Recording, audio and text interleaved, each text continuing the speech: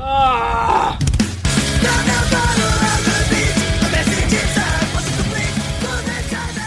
Hello, legends. You're listening to the Off-Road Performance Coach podcast. If you want to be a beast on and off the dirt bike, you have come to the right place. All I ask from you is if you gain some value out of today's episode, please give it a share and tag me on your socials or your Insta story. I'd be super grateful if you'd share the love. Let's get stuck straight into today's episode.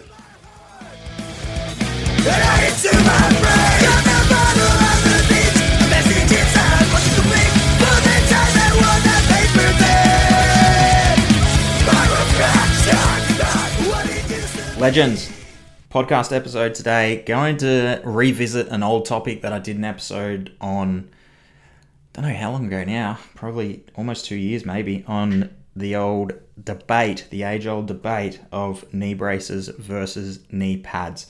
So I've had a fair few people message me this week and send me my old mate Kale Makeham's videos. Shout out to Kale if you're listening to this.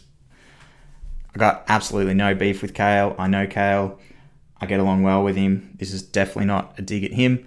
This is just my take on the science. Kale shared a research paper, and honestly, I hadn't actually seen that research paper. I didn't know that there had actually been a research paper completed on dirt bike riders, because obviously our sport, riding dirt bikes, compared to things like football, soccer, tennis, other athletic endeavors, is tiny in comparison. So to get a research study completed on dirt bike riders is very, very rare compared to like something like playing football, soccer, etc. So I hadn't seen that study, so I've had a look at it, and I thought I would share some thoughts on it and a couple of other studies that I have found that do have some comparisons of the effects wearing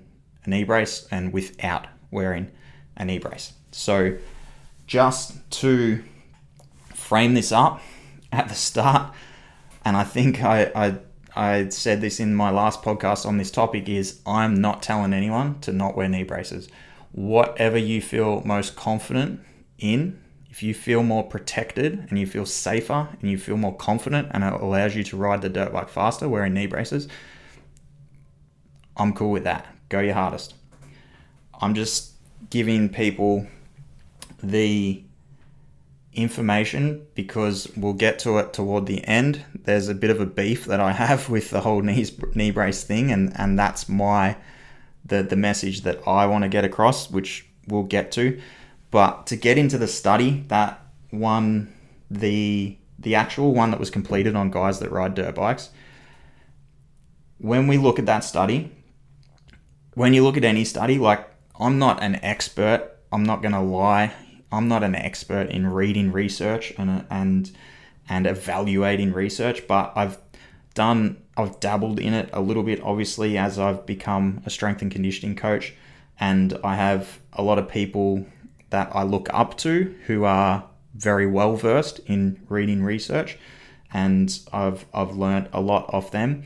So when you look at a research study, the first thing you want to look at is how did they evaluate the criteria, or how did they conduct the study? How did they actually conduct the research? So that study that was that was done on the guys that ride dirt bikes, it was an internet-based study. So what that means is they're basically getting people to fill in a questionnaire on the internet. So there's been no clinical evaluation of the injuries in a controlled environment. They're basically just relying on what people have written in a box.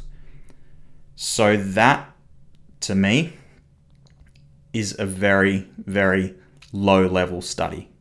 So when it comes to being evidence-based, like if we want to put a line in the sand and say we're evidence-based, anyone that I know and the people that I look up to who will cite evidence, they base their hypothesis on a body of evidence. So it's not just one. They haven't just cherry picked one research paper. There's a body of evidence. So there's multiple research papers that have been done over time, years and years, decades and decades, and you can begin to see trends. And when you begin to see trends on high quality studies that have been completed time and time again, then you can begin to build a little bit of a hypothesis and say, like, potentially this is what we see. So it's difficult to do that off one study, and it's difficult to do it off a study that is internet based. So it wasn't in a controlled environment, in a clinical lab or anything like that. So there's a couple of other studies that I have found that I thought would be interesting to take a look at. This first one was conducted on a group of male alpine skiers. So it was performed in a lab with musculoskeletal modeling analysis was conducted on all of them. So what that means is they're hooked up to a device that monitors the contractions, the loads, the forces, etc. that are going on in the knee, the muscles around the knee, etc. So they're evaluating, getting some actual data and some feedback on what's actually going on in that situation. So they got them to perform a drop jump, which is simple, just jumping off a box like a plyo box, landing on the floor and jumping, like trying to jump as high as you possibly can. So it's basically just absorbing a big impact. So they performed that with and without the knee brace. So the physical performance was not affected by the type of the knee brace. However, wearing a brace during drop jumps reduced, basically what they're saying is it reduced the knee's mobility. So it reduced maximum flexion, abduction, and adduction. So it restricts the knee in some way. We know that, like, you're not going to be able to move your knee as fluently with a brace as opposed to not wearing a brace. That's pretty, like, most people are aware of that. So that's what they found here. The knee joint shear force when wearing the brace exhibited no statistical differences. Further, the ACL load estimated in this study did not exhibit any statistical differences in relation to wearing a brace or not wearing a brace. So they basically found that in this study that the brace reduced mobility of the knee, but it did not reduce any of the shear forces, the internal rotation moment, or any of the force on the ACL. So that's one study. I'm going to share the links to these. I'll share the links to all of them, to the other one that's been done on the Dirt Bike Guys as well. I'll share them in the show notes if you're into reading research. Probably not, but I'll put them in there. This other one was a study that's comparing knee braces, or do knee braces protect the knee against impacts or tibial moments? So this one is interesting to me because this is I guess they've assessed rotational force on the knee. So this is a common one for dirt bike guys. Like when we have a crash, like when you get ejected off the bike, honestly, I think that's when knee braces are probably the most valuable protection to have. Like if you come off the bike and you're gonna have a massive impact on the ground or you wrap yourself around a tree, then a knee brace that's when it's got the highest chance of actually protecting you from an impact, I believe. Obviously, because there's that crush impact. If you land on the ground or you hit a tree side on or hit anything side on in your leg, the knee brace is obviously way more protective there as opposed to something getting crushed compared to a knee pad. Like that's pretty obvious. But what we see, again, I've worked with hundreds of guys that race and ride dirt bikes over the last 8 years since I've been coaching. The overwhelming majority of people I see who have injured a knee do it dabbing a foot. So when we dab a foot, we get that rotation, that rotational force.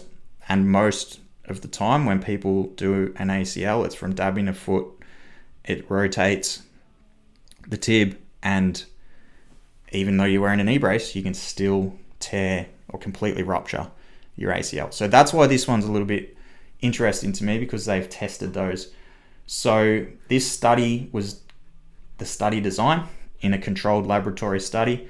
So this actual study, they had 8 people. In this one, they were exposed to subcritical impacts from the medial, lateral, anterior, and posterior direction. So basically just all the different forces and impacts that we could have coming into a knee, or that the knee could be exposed to.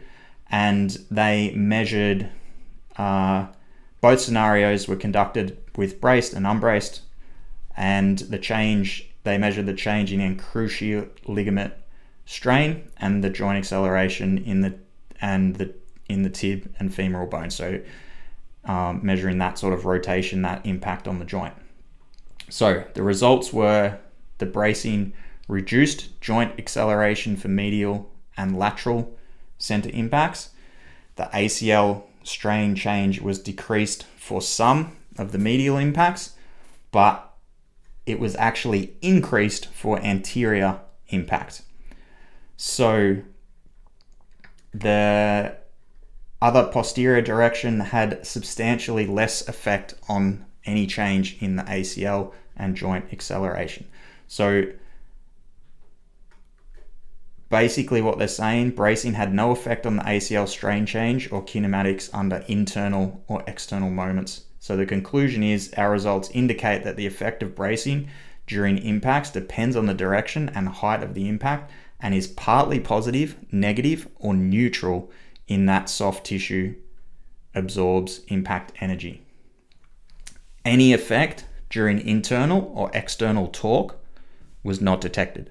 So there's no difference. It didn't provide any difference wearing a knee brace to that internal or external torque on the knee. So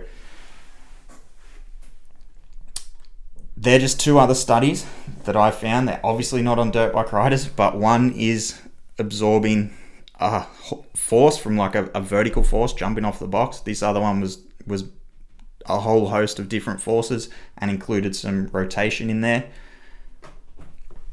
Take from that what you will. If we, like basically what they're saying in these 2, it's a 50-50 split. Maybe it does, maybe it doesn't.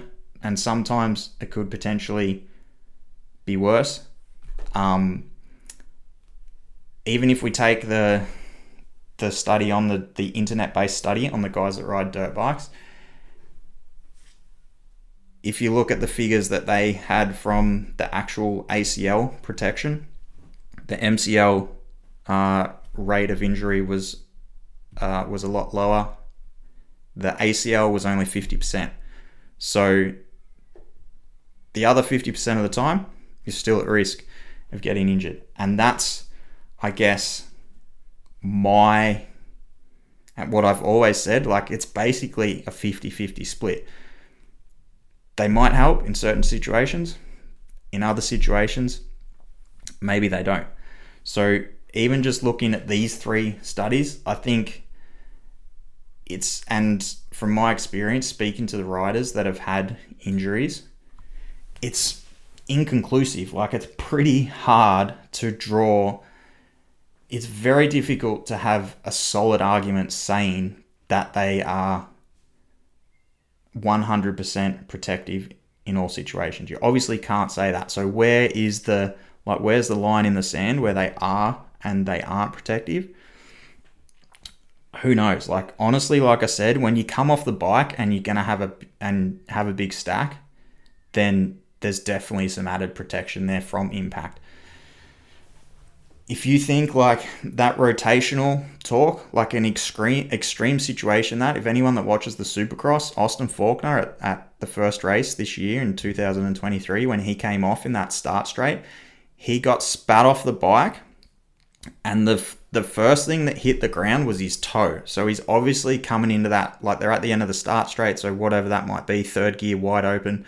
So he's going pretty quick. First thing that touched the ground was his toe. So that was like a violent rotation. Obviously, that's an extreme situation. It's not like dabbing your foot. But in that situation, rotation of the lower limb, bang, knee exploded. All over, cut it off in the ambo. He's had to have a full knee reconstruction. So that's just one example. That's an extreme example, obviously.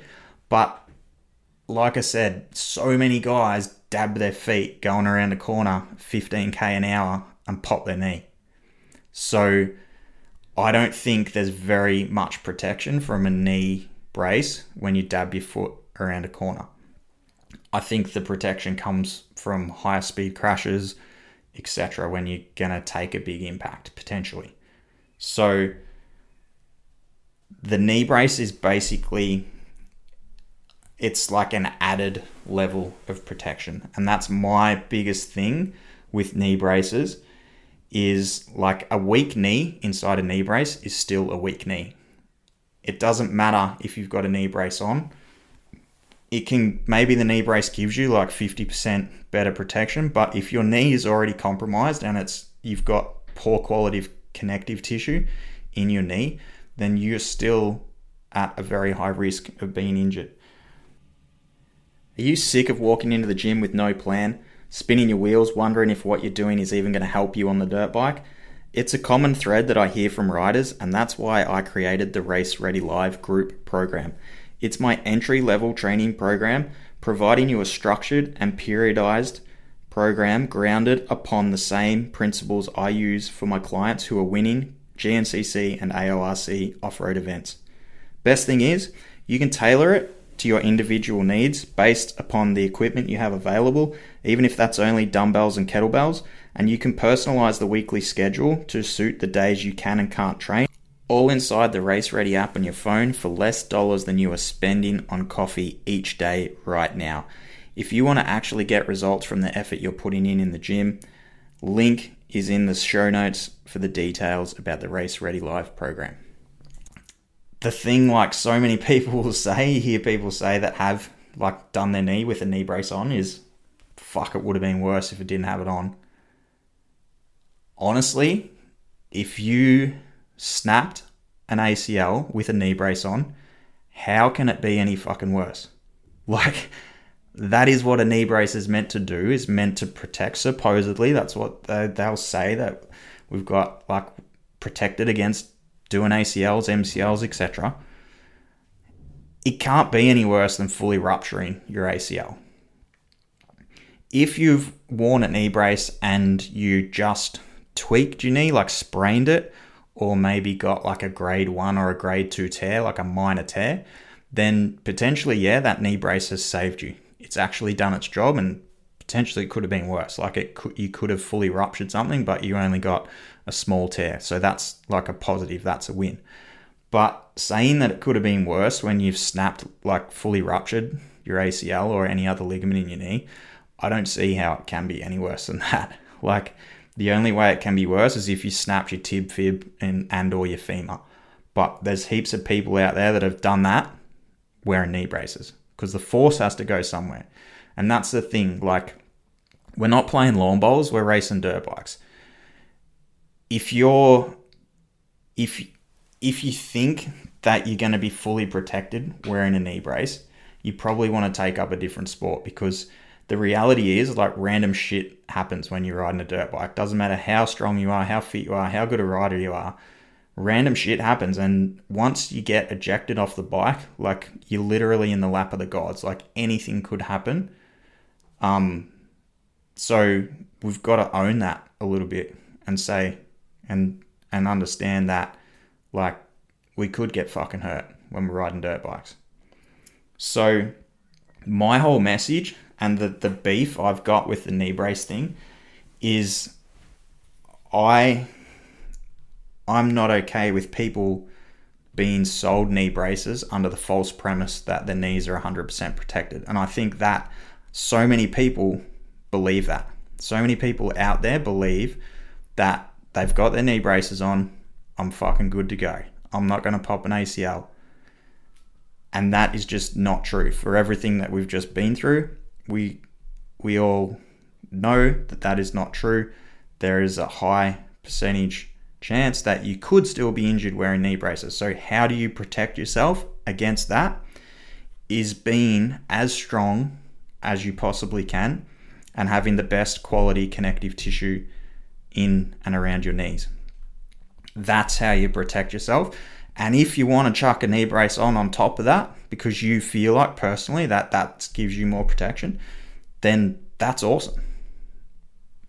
So I'd like to see more education around, like, honestly, even from the knee brace companies, like honestly saying like your best insurance against being protected is to wear our knee braces, but get strong as fuck, get jacked, put some muscle on around your knees and your lower legs to actually protect your knees, so you can have the highest level of protection that's actually possible. So again, like how do you actually do that to give you guys some value and how you can actually apply that? It's pretty straightforward, really. It just comes down to the environment that you are exposing yourself to consistently. So anyone who has ever had a broken bone, like even if you've broken an arm and you get your arm put in plaster, or you've done a collarbone or whatever it might be, and you immobilize that limb, you start to lose muscle almost instantly. When you immobilize a limb, it will begin to atrophy, which means the muscle begins to waste away. So we know now, it's been proven in research, in the science, there's a body of evidence that shows that ligaments and tendons are also able to hypertrophy. So hypertrophy means grow, so get bigger. So that's like, hypertrophy is like putting on muscle.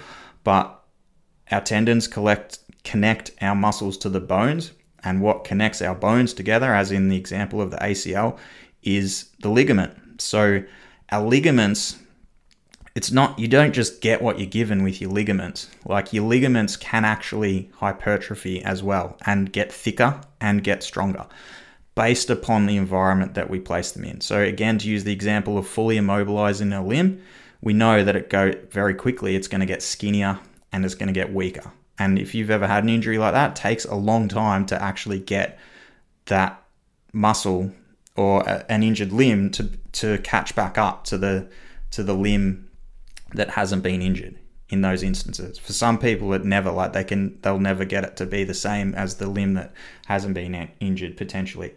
So if we know that and we understand that, like, how can we create the environment that encourages our tendons, ligaments, and muscles to grow? I'm not talking be a bodybuilder here. Like, obviously a bodybuilder is an extreme case, like an extreme example of someone piling on muscle. If you've ever actually trained in the gym consistently, the amount of volume that you would have to do to put on the mass that a bodybuilder does, and the food you would have to eat, you wouldn't be able to do it. Like, we're not talking about bodybuilding, we're just talking, obviously we want a sweet spot. So when we do nothing and sit on the couch with an immobilized limb, our body atrophies and it dies, basically. When you go to the extreme end of a bodybuilder who's just training a crazy amount of volume and eating an astronomical amount of food, you pile on muscle. Obviously there's a sweet spot in the middle, and that's where we want to be. We want to have high quality connective tissue and, like, actually, it might be a positive thing if we actually put a little bit of muscle on. Like, if we put just a tiny bit of muscle on, that, to me, that's a good sign. When my athletes put on just a little bit of weight, like 1, 2, or 3 kilos, that's a positive sign that the body is in a positive state of growth. And that's where we want to be. We don't want to be in a state of atrophy. We don't want the body to be breaking down, because if you're losing muscle or getting lighter all the time, think about what's happening to your tendons and your ligaments. They're getting fucking smaller. They're getting weaker. I can guarantee it. So if you are putting on a small amount of muscle, and I don't mean that has to be forever, like you're not going to just keep putting on muscle, but if you start following a consistent training program and you put on like 1, 2, or 3 kilos over, say, 12 months, that's a positive sign that your body is in a state of growth. So that means it's not just your muscles, it's everything else as well. It's the tendons and the ligaments. So we need to be placing the adequate stimulus to encourage hypertrophy, which is mechanical tension. So we need to actually be working hard on our strength training. I'm a big fan of lower rep ranges, like somewhere in the 5 to 8 rep ranges. I think it's pointless doing 25 reps. I don't believe in it. But either way you go, you need to be working hard. So going within 2 reps of failure on some of your work to actually like create that stimulus that encourages your body to grow. So again, anyone that knows that's actually tried to put on a little bit of muscle, that ain't going to happen overnight. Don't be afraid to lift heavy and go hard in your training, because you're not going to wake up tomorrow 10 kilos heavier. I can guarantee you that. My client, Bryson Neal, who I've helped him come back from full ACL reconstruction, and he came back, won his first GNCC, went on to win many more and won the GNCC championship on the quads. He, in 12 months of training, he put on 3.2 kilos of muscle. He is one of my most meticulous clients in terms of tracking his food intake, in terms of his training consistency, and in terms of the intent that he brings to his training. I don't have any other client that pushes as hard as him, and I don't think that I'd see anyone go as hard as he actually does, as consistently as he does, and be as meticulous as he is with his food intake. So what I'm saying is, he is a fucking animal, and he's put on 3 kilos in 12 months' time. If you're worried about piling on 10 kilos, then you're in the wrong sport. Honestly, wrong sport again. We're riding dirt bikes that weigh a lot. We're hitting the ground more often than not, or only a matter of time before we do. So we want to be strong. Just even forget the performance aspect of being stronger, the resilience aspect of being able to tolerate what we put ourselves through. We want to actually try to encourage a little bit of growth within the body.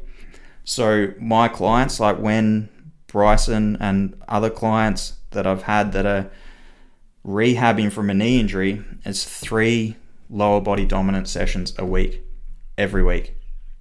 When we get to a level that is like they start to get to an adequate level and things are potentially on a little bit of maintenance per se, or in the race season, we'd trim that back to 2 lower body sessions per week. Obviously, once we're into the race season, there's some tapering around events, and they're not doing 2 full-on leg days every week, because there's obviously travel and racing in amongst that. But when we're training, it's 2 to 3 solid leg days per week, every week. And it's consistency. So consistency over time, and providing the stimulus to the body to encourage the tendons, ligaments, muscles, etc. to adapt the way we want them to adapt. Because remember, if we do the opposite, they start going the other way real quick. If we don't provide the stimulus and we don't provide the adequate nutrients from our food, we go the other way real quick, like really quick. Again, anyone will know that's been in hospital with an injury. When you're laying in a hospital bed, you get skinny real fucking quick. When you're not eating properly and you're not moving, the body goes the other way. So the body's always trying to adapt. It's constantly trying to adapt to the stimulus that we give it. So we've got to provide it that stimulus consistently if we want to be a beast.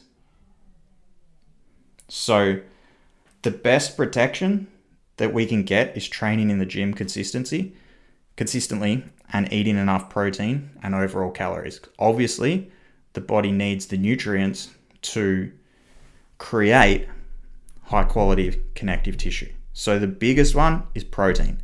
Need to be hitting a protein target of 2 grams per kilo of body weight. And then obviously adequate calories. You don't want to be in an excessive calorie deficit consistently. Sure, there are going to be days when you do a massive effort that you're going to be in a calorie deficit. That's fine. But habitually, we want to see that we're eating enough calories to at least maintain the mass. And that's obviously going to be dependent on the individual's goals, if they want to actually get leaner, if they've got body fat to lose, or if they actually might want to put on a little bit of mass. Then if you want to put on some mass, you're going to be in a little bit of a surplus. Honestly, what I tell most people is eat more, start eating more slowly, and actually increase it to the point that even if you just want to maintain, increase it to the point that you actually do start to put on weight. Again, like I say, you're not going to wake up 10 kilos heavier tomorrow. It's very slow, very slow. So increase your food intake until the point where you potentially start to put on some mass. Maybe it'd be half a kilo 1 week, and then 2 weeks later you might have put on a kilo. So that means you've actually started to eat enough for your body to put on some weight. And if you just want to maintain, you don't actually want to put on weight, just pull it back. Pull it back 10%, and that's your maintenance. That's your maintenance calories. Most people are way under what their actual true maintenance calories are, I believe. That's a common thread that I see. So that's super important too, eating enough. And then, honestly, if you're not prepared to do that and you truly think that knee braces are going to save you, I'd be getting a membership at the local lawn bowls club, because honestly, we ride fucking dirt bikes. Shit's gonna happen. And that's what I think about with when I'm writing my clients' programs and helping them progress, is how resilient can I make them. Obviously, there's performance benefits too, but a lot of what I'm programming them is improving their resilience. And for me personally, I obviously don't race that much now. I just want to be able to ride my dirt bike for years and years and years and not get injured, or have I shouldn't say not get injured, because that's not going to happen. There's going to be some injuries along the way, whether they be minor or major, but I want to hedge my bets and give myself the best level of protection that I can have. So I'm not lying to myself thinking that a pair of knee braces are going to protect me, at least protect me 100%. So again, that's your choice. I'm not going to say do or don't wear them. If you feel more confident wearing them, then by all means wear them, but do the work that you need to do and be meticulous with your nutrition. Actually be aware of what you're putting into your body and provide the body with the adequate stimulus that it requires consistently. Like I say, it doesn't have to be 3 times per week, but it's whatever you can do consistently. Consistency is the key, because like I said, when we consistently do nothing, we go backwards real quick. So even if you can only get 1 session in, do that every week, forever. And your body will be in the best place that it can possibly be in terms of being resilient and prepared for riding a dirt bike. So that's it. Probably rambled on. I will put the links to those studies in the show notes if anyone is actually interested in looking at them. Like I say, the science, it's pretty inconclusive. Can't really say one way or the other. And that's, if we can, if that changes, if there's more studies, which hopefully there will be, then yeah, potentially that might change. And if the technology changes, and the way that they actually brace and and how they fit, if that changes and progresses and there's more research, then potentially the science might show us that they are more protective. And when that happens, I'd be all ears to reading it and looking at it. But from what I've seen from the science, it's pretty difficult to have a conclusive outcome on that. Like, honestly, it's a 50-50 split. So that's it today, guys. I will leave you with that. Links are in the show notes. If you're getting out to have a shred over Easter, hope you enjoy it. I'll see you next week. Got 2 more coming up next week. Going to keep the 2 podcasts rolling out every week now is the goal. So 2 more coming next week. Have a great Easter. Hope you enjoy your riding. Bye-bye.